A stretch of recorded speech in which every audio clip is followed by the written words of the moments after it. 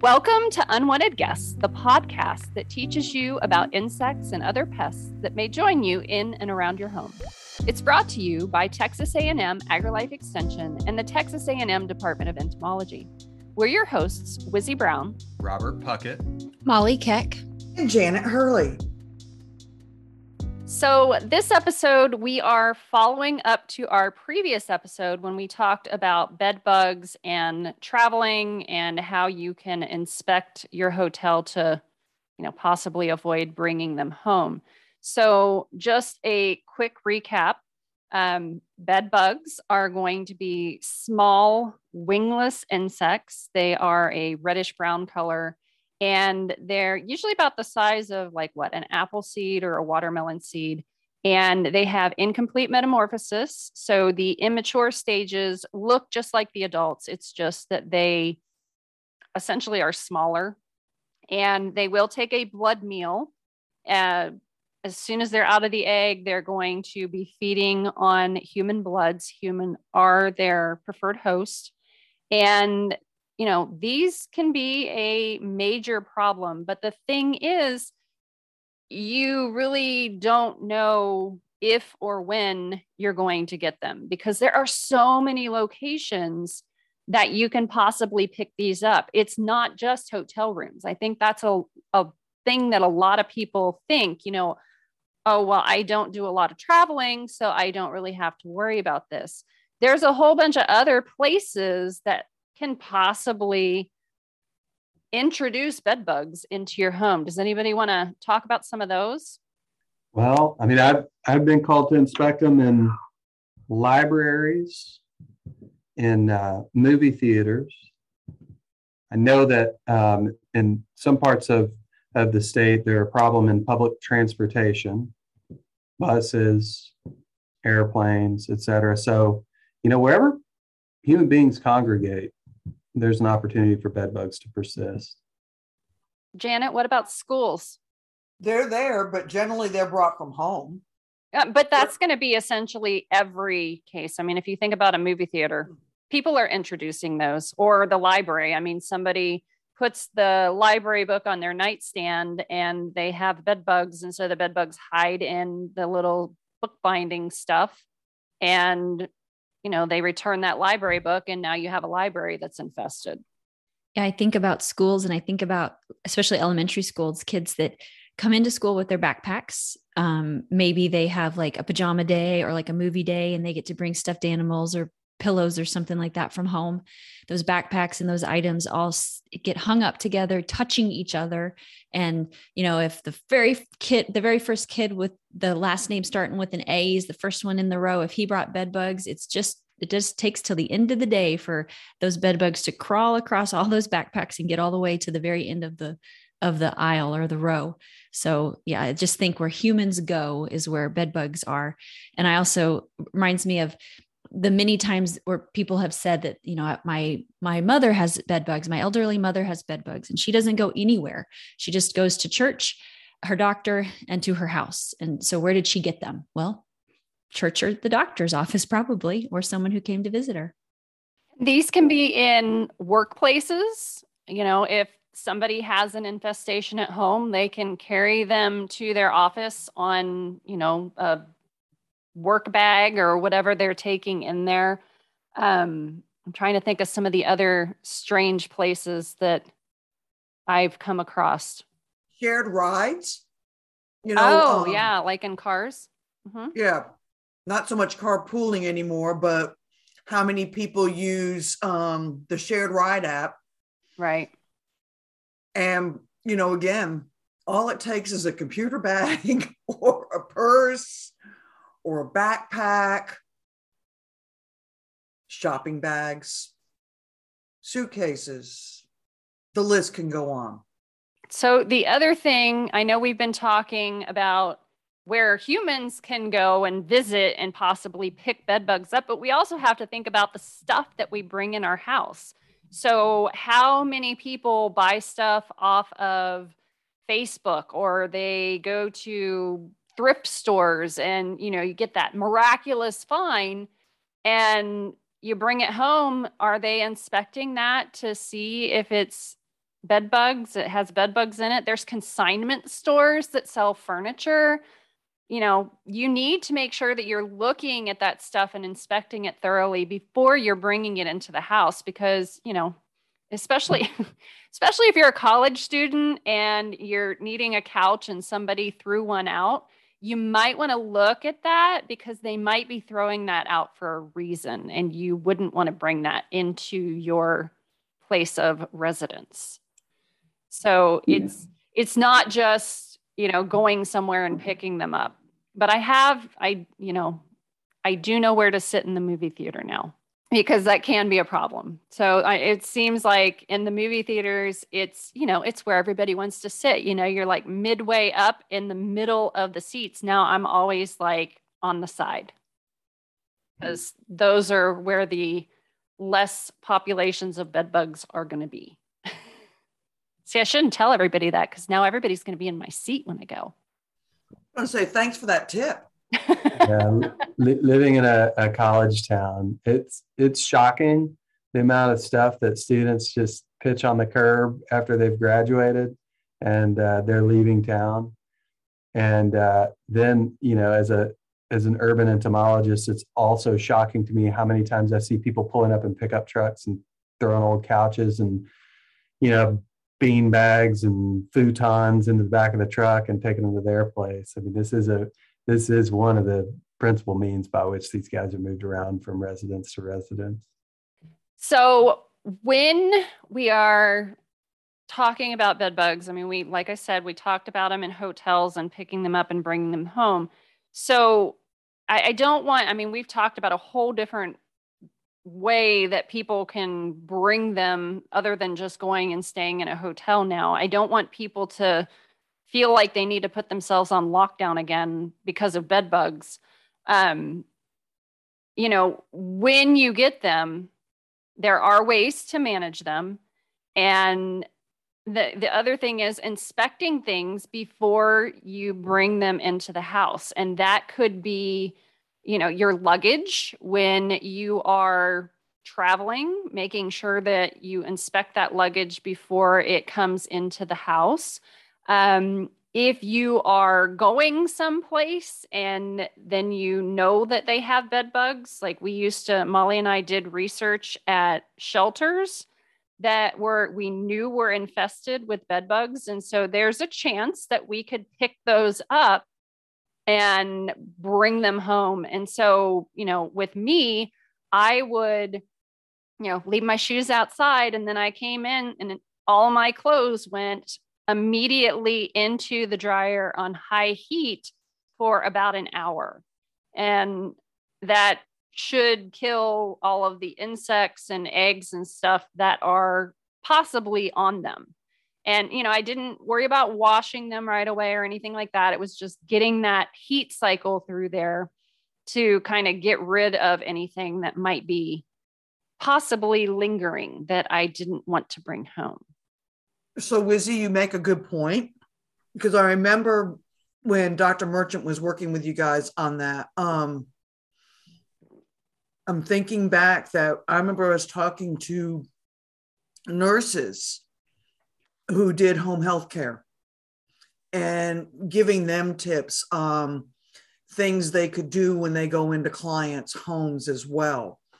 So, if you're a listener and you know somebody who does that, what Wizzy just described is probably something to take into consideration if you're a worker that goes in and out of homes doing audits with patients or something like that. It's just one of those things to keep in mind.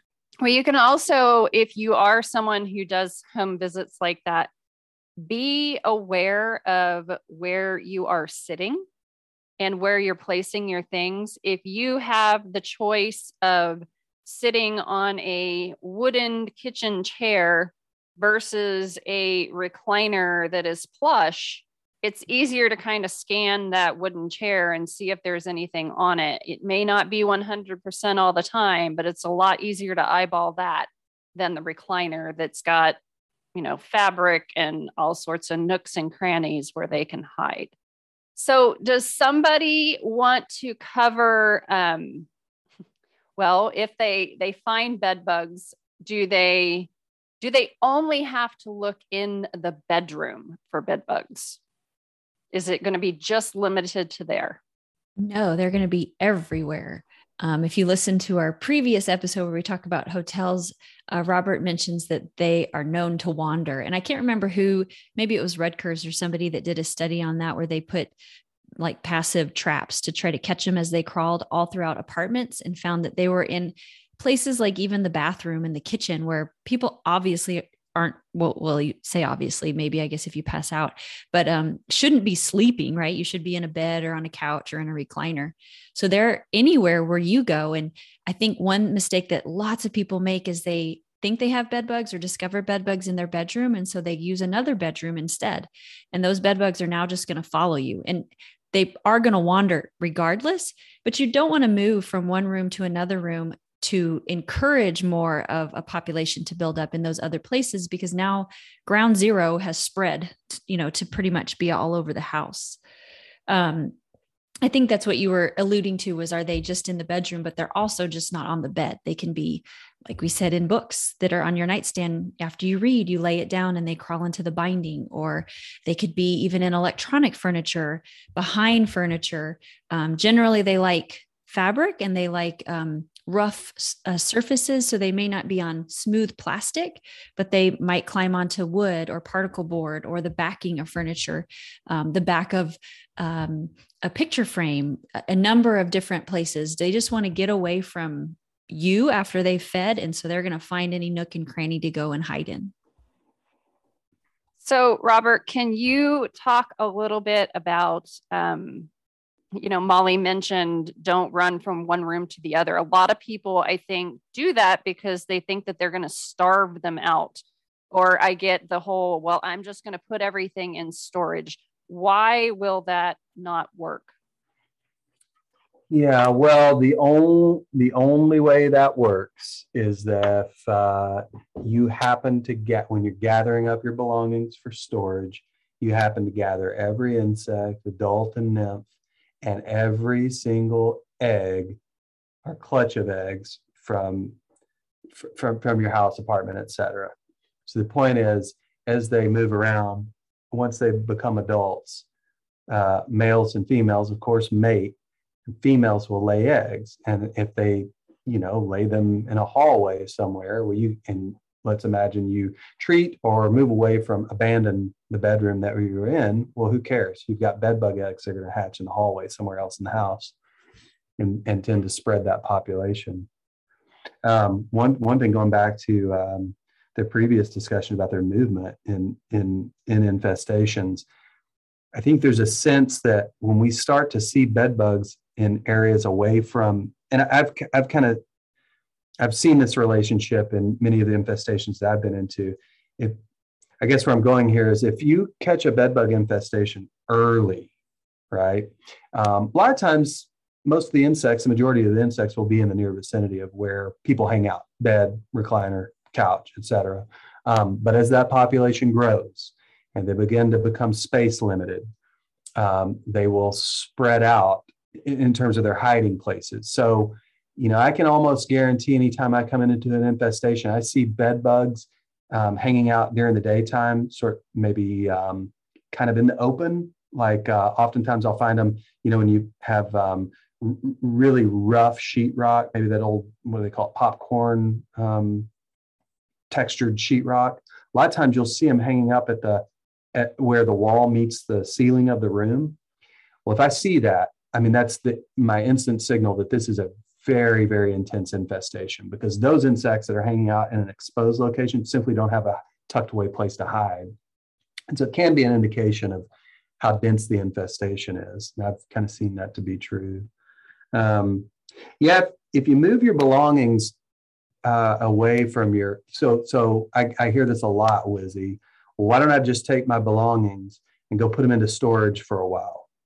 Well, the problem with that is that, human beings are their primary hosts, but they will feed on secondary hosts in the absence of a primary host. So if you think about storage units, you might have rodents that they're feeding on, cats, vertebrate animals that are living, as sort of as pests in the storage environment. Well, if that's the case, then you still have infested materials. Oftentimes, you move them back into your living residence, your living quarters. So, and I always think about the poor people that have adjacent storage units that are going to get a surprise when they go pick up their stuff. Right. Yeah, you go pick up your couch that didn't have bed bugs before you put it in there, and now it does because somebody's put infested materials in the next unit. Correct. Yeah, that's of concern. Okay, so when we find bed bugs, we obviously, like you said, in the early infestations, they're generally around where we are. But as we move, or if we're changing our habits, like I go start sleeping on the couch instead, the bed bugs are going to move with us. So you may need to make sure that it's not just the bedroom that you're inspecting, but other areas of the structure. If someone finds bed bugs, what now? Do we panic immediately and start setting off bug bombs? Should we try to undertake this on our own? At what level should we contact professionals? You give up. It's over. Just bomb the place. This is not true. Burn the house down. Don't bomb the house. No, and don't burn the house down. And the thing is, with bug bombs, there have been like cases, you can actually Google it because it's happened several times, where people have bed bug infestations and they set off the, bug bomb fogger things, and they forget about a pilot light that was lit, and boom, it explodes. And that's a huge issue. So, I don't recommend the foggers or bug bombs or whatever you want to call them anyway for bed bugs, because if you think about it, you're sticking that in the middle of the room, it's shooting off that pesticide to fill up that space of the room. And where are your bed bugs? They're going to be behind baseboards, they're going to be in wall voids, they're not in the middle of the room. And so that pesticide isn't really going to be doing much of anything for the bed bugs anyway. So I just think that's a waste of time and money. Yeah. And beyond that, Wizzy, it's beyond sort of your opinion of them. I mean, there have been studies done. Dr. Susan Jones at your Ohio State University actually did a very, very nice detailed study looking at all of the foggers, the over-the-counter foggers and bug bombs that are available for bed bugs. And basically they had very little impact on the population of insects in those trials, and they were fairly exposed, not even like in a real infestation. So those are largely useless. So as far as managing bed bugs yourself, I am of the mind that if you have a small localized population, then you can do a thorough treatment and you can probably take care of those yourself. Mm-hmm. But once you start getting them in multiple rooms and you have high numbers of them, then I would say like more than 100 bed bugs, I would say you need to contact a professional probably at that point. I mean, how does everybody else feel about that? The bed bugs, I get a lot of people that call about bed bugs and lots of other insect pests. And there's, any number of species of insect pests that people call me about. And I say, oh, okay, well, just, let's calm down. There's a variety of different means that you can take care of this yourself, or you can call professional pest management. But if you don't want to do that or don't have the means to do that, I can kind of walk you through some steps and we can try a few things. And if it doesn't work, we'll get a little more aggressive. Bed bugs are one of those. Bed bugs and termites are two insect groups that I almost always start the conversation with. Can you afford pest management? Because the bed bug work in terms of the pest management industry is not a straightforward process. Every situation is different. Bed bug remediation is expensive because much of the work that's done, it just has to do with decluttering the house and opening it up so that if chemical insecticides or heat treatments are to be used, that those insecticides or heat can make their way to the insects and begin to kill them. So a lot of the work associated with bed bug jobs doesn't even really have to do with applying insecticides. It's more preparing the site to be treated. And a lot of people just don't have the time to do that. They don't have the strength to do it, help to do it. A single person is up against it if they're dealing with bed bugs, because there's a lot of heavy stuff that's got to be moved around to prepare the site for treatment. So, I always, like I say, I start the conversation with, hey, how much can you afford to put into the solution of this situation? And if they simply can't afford to hire a professional to come in, then we start talking through some other techniques to start to try to solve their problem. One of the first things I tell people that want to do this on their own is, we've got a variety of monitoring stations that are available in the marketplace now that anybody can put their hands on, either through Amazon or any of the websites that sell these materials. Some of the traps, monitoring stations or traps are passive. Like the climb up monitors that we put underneath bed legs to sort of passively collect insects as they crawl up and down, furniture legs. But then we've got this new family of we call them bed bug traps, but I call them monitoring stations because we use them in our field trials to monitor densities of bed bugs pre and post treatment. So there's a company that makes a trap. I think they're the only company. I don't think they have competition in this space. I feel like we can mention them by name. The company is Sensei, and they make a product called Volcano traps. But they also sell pheromone strips you can put in those traps to actually draw the insects into the station. And then they're trapped within. So, a person can determine what density of bed bugs they're dealing with before they start trying to treat for them. And if they do treat, then they can monitor afterwards to see if there's still bed bugs moving around that maybe aren't feeding on them or that they don't notice feeding on them. Those can be a very, very helpful tool for indicating when a person has taken that population of bed bugs to zero.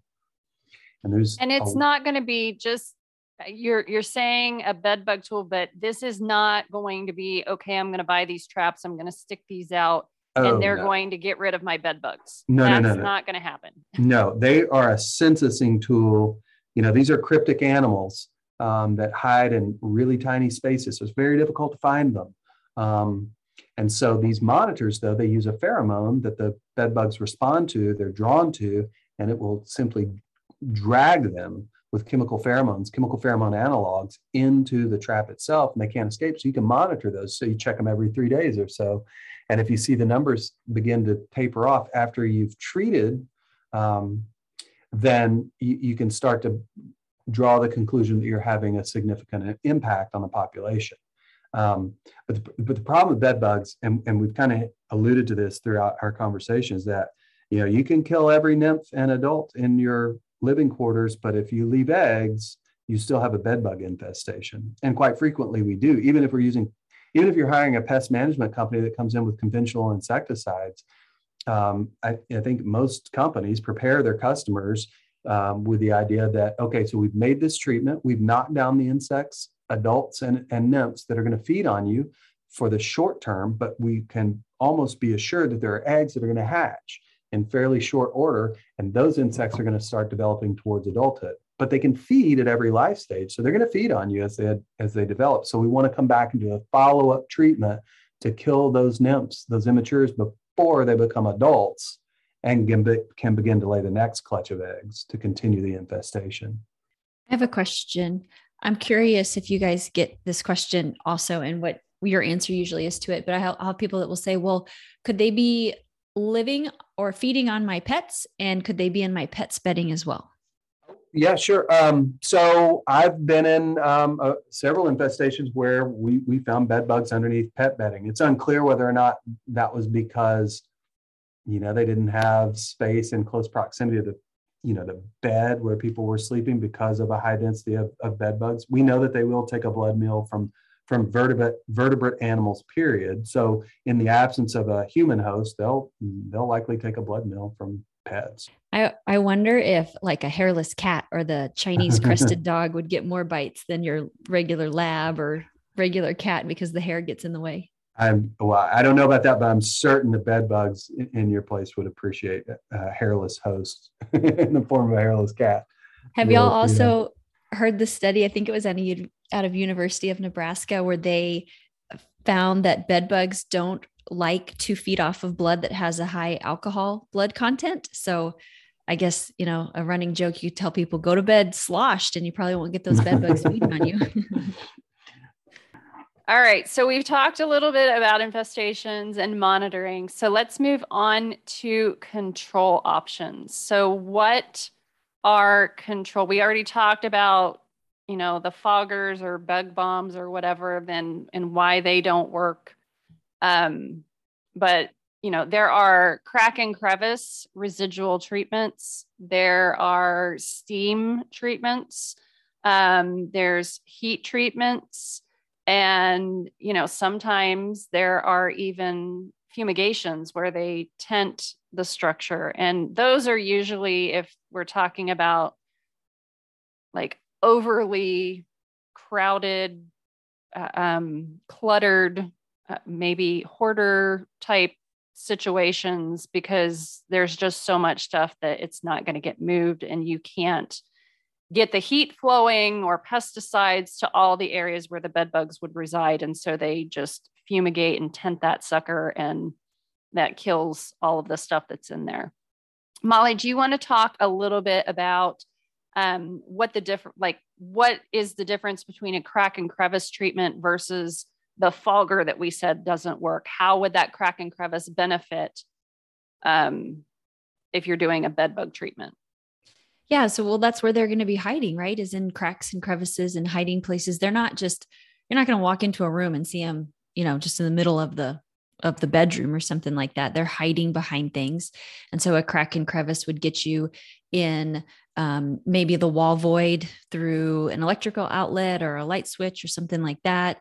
The foggers just they don't penetrate anywhere. People, y'all hit the nail on the head with it, but people are always like, why do they still sell those? It's because people keep buying them, but I don't think they work for really any bug, because no bug just hangs out and waits to be killed by a fogger.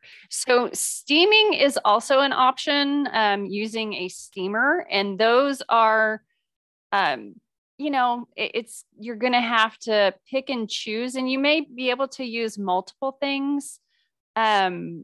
But if you think about steaming, you're not going to be able to use that on absolutely everything. There's going to be some surfaces that you can use a steamer, and there are some surfaces that you can't. I mean, if you're steaming electronics of some sort, that's obviously not going to be a good plan. So you have to take that into consideration.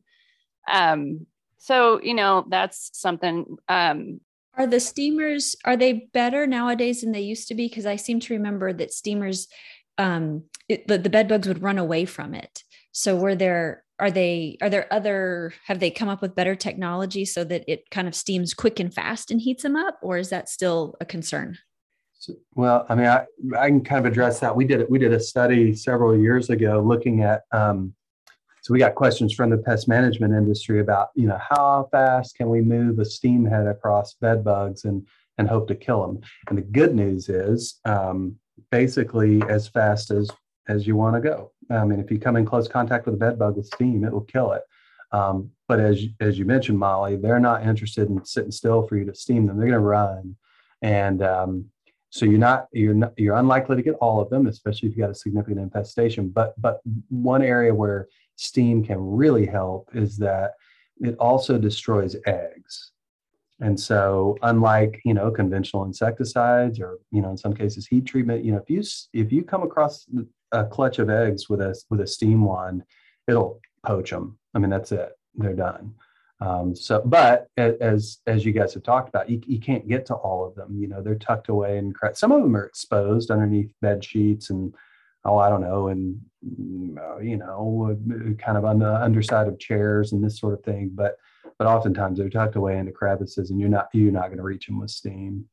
Are these steamers the same steamers that I use to take the wrinkles out of my clothes, or are they a much higher temperature? No, well, there are some really fancy ones on the market, but the one that we worked with There are some that are designed to treat bed bugs, you know. But I think in most cases, those are just re-engineered, you know, commercial steamers for, you know, steaming garments or draperies, upholsteries, and this sort of thing. And that's what we were using in our trial. You know, one of the big stainless steel bodied steamers with a long neck. And it wasn't a steam jet. In fact, the steam just kind of rolled out of the nozzles very gently. And we didn't get that hot. I mean, we were only at 100. Well, the steam as it was emitted was, of course, above boiling temp. But the area of the fabric, you know, we measured it with an infrared thermometer, and it was only around 170 degrees. But it killed every single insect, adult and nymph, and every egg that we steamed. No matter how fast or slow we steamed them. And then, you know, the other thing to touch on is the dust formulation of insecticides. So a lot of people that I encounter that call me up use diatomaceous earth for their bed bug infestations. The problem is, yes. You know, they send photographs of what they've done, and it looks like they used like a I don't know, like a snow shovel to fling it around their bedroom. You know, it's 3 inches deep, and this is not the way to apply diatomaceous earth or any other dust for bed bugs. I mean, most of the professionals use help me, like the big poofy makeup brushes. You know, I don't know what you call them. Help me, somebody. You call them big poofy makeup brushes. Yeah, is that what they're called? Yeah. Uh-huh. Oh, Works for me. Perfect. Big poofy makeup brushes. And basically you're just dusting with so little dust that your eye can almost not pick it up, but it's there, and they'll come in contact with it, and it will kill some of your bed bugs. It may not remedy your whole infestation, but it can help. Yeah, I guess one thing to mention too is that we're all sort of tuned in. I mean, we're having this big global resurgence of bed bugs.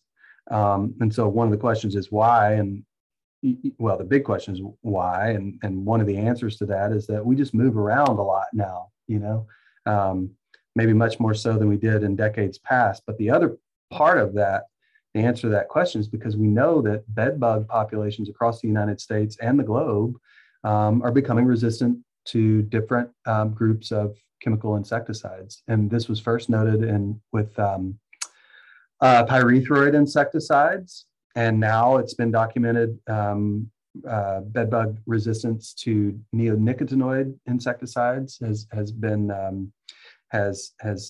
nailed down. I mean, we know this is happening across the United States in wild populations of bed bugs. And so this is a problem. You know, we're running into this situation where we don't have enough classes of insecticides to throw at these guys in resistant populations. So this is a challenge for the pest management industry, and also a big challenge for, you know, somebody that has no experience trying to manage insect pests. It's like, well, if you have a pyrethroid resistant bedbug population in your home and you treat them with a pyrethroid that you didn't even recognize as a pyrethroid because you haven't had training with chemical insecticides, you know, you're going to be scratching your head 2 months down the line because you've basically had no impact on your density of bed bugs.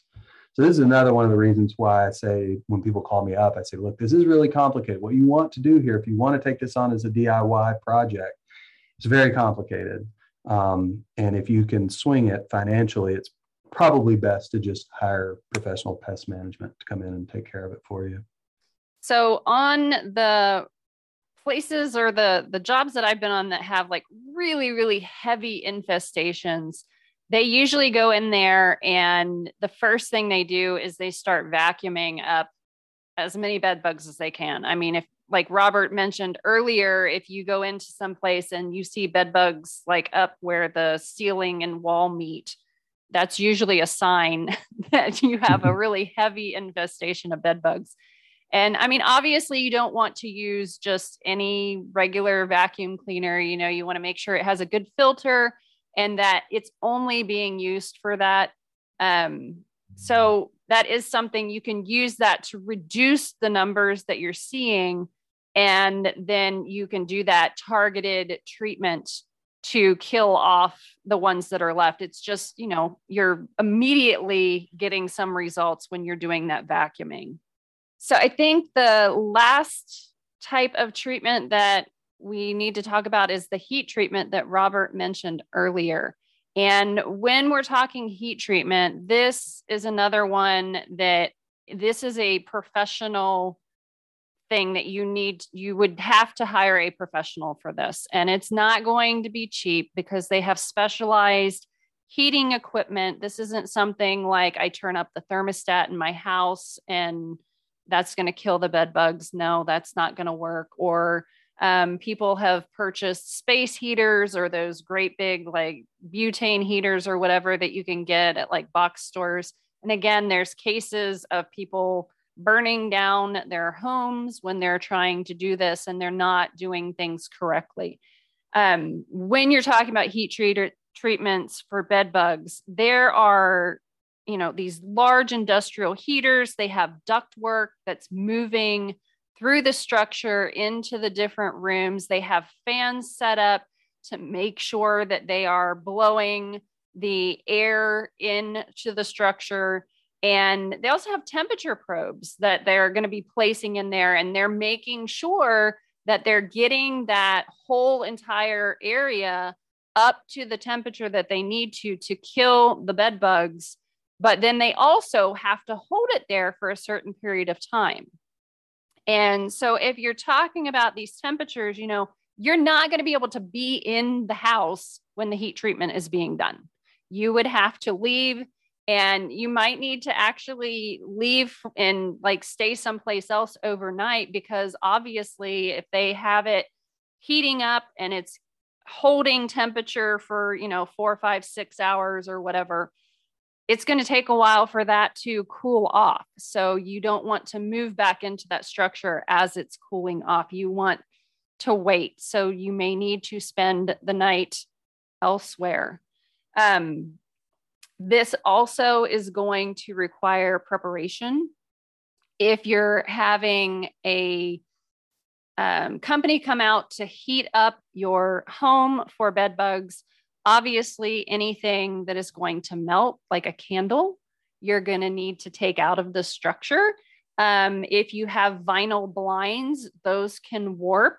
Sometimes, depending on what kind of fans you have, that can cause damage. So usually these companies are going to give you a prep list that you need to do and things that you need to take care of before they can come out and do this heat treatment. And that's going to be very important for you to follow those instructions.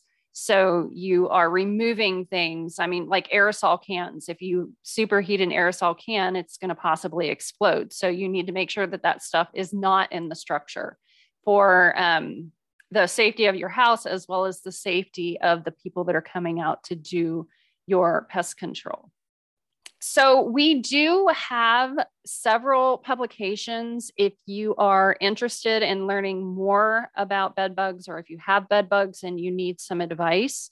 We have one that is on a do-it-yourself bed bug control, and that one is written by Dr. Michael Merchant. And then we have another one that is covering how to choose a bed bug control provider. And it goes through the different types of treatment that you can possibly get from a professional. And then also some questions or things that you might want to ask and kind of look for in the different companies. So you should be able to find links to those publications from our website. And that is extensionentomology.tamu.edu. So we hope that you learned something about bed bugs, and just know not to panic if you find them. This is something that it just happens by luck of the draw. If you happen to bring them home, then you're going to have bed bugs. And so don't feel like you have to hide it. That's the other thing, especially if you live in multifamily housing. You need to report if you have a bed bug infestation, because then that can spread out from your area and start infesting your neighbors. So just be aware of that. So thank you so much for tuning in to Unwanted Guests. We are glad that you're here, and we will catch you next time. Thanks for listening.